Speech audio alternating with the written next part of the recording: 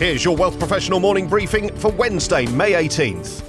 Climate change will displace people, and for those with wealth, Canada should be one of their top destinations. Canada scores a top 5 spot in a new analysis of countries that score highly for climate change resilience and offer a pathway to those seeking investment migration options to acquire residence rights or alternative citizenship.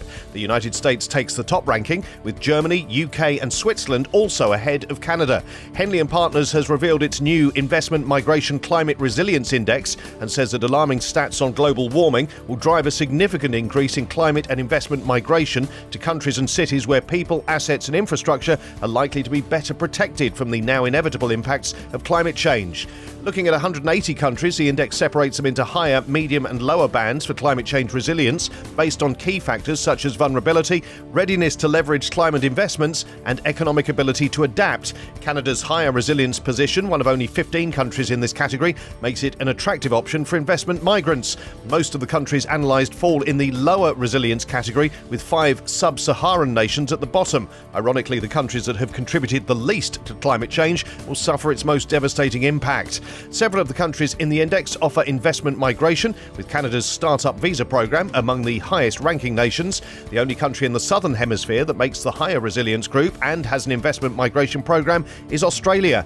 In the face of a cost of living crisis, a new Ipsos survey conducted jointly with the World Economic Forum indicates significant levels of public economic pessimism in 11 countries. Across the nation's survey, 25% of public respondents said they're finding it quite or very difficult to manage financially in the current environment. The poll reveals that the general forecast for the year is pessimistic.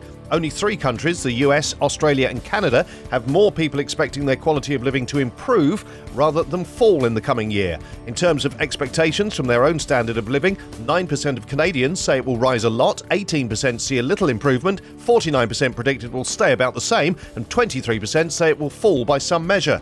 Price increases are also expected, particularly in grocery shopping and the cost of utilities like gas and electricity. Among Canadians, 54% responded they're concerned about their ability to pay their bills over the next half of the year, while 46% are not at all or barely concerned. The important role that Canadian women play and have the ability to play in the economy has been recognised by Scotiabank. The bank is giving a significant boost to a fund it originally announced in 2018, the Scotiabank Women Initiative, by increasing the capital available from $3 billion to $10 billion by 2025. The initiative gives women-owned and women-led businesses in Canada access to capital. The 2022 State of Women's Entrepreneurship in Canada report shows that women owners account for a large percentage of new businesses in Canada, employing over 1.5 million employees and contributing about $150 billion to the economy.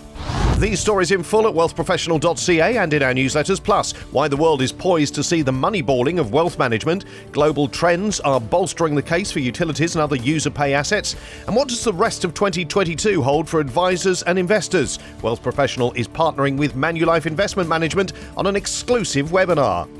For Wealth Professional Canada, I'm Steve Randall.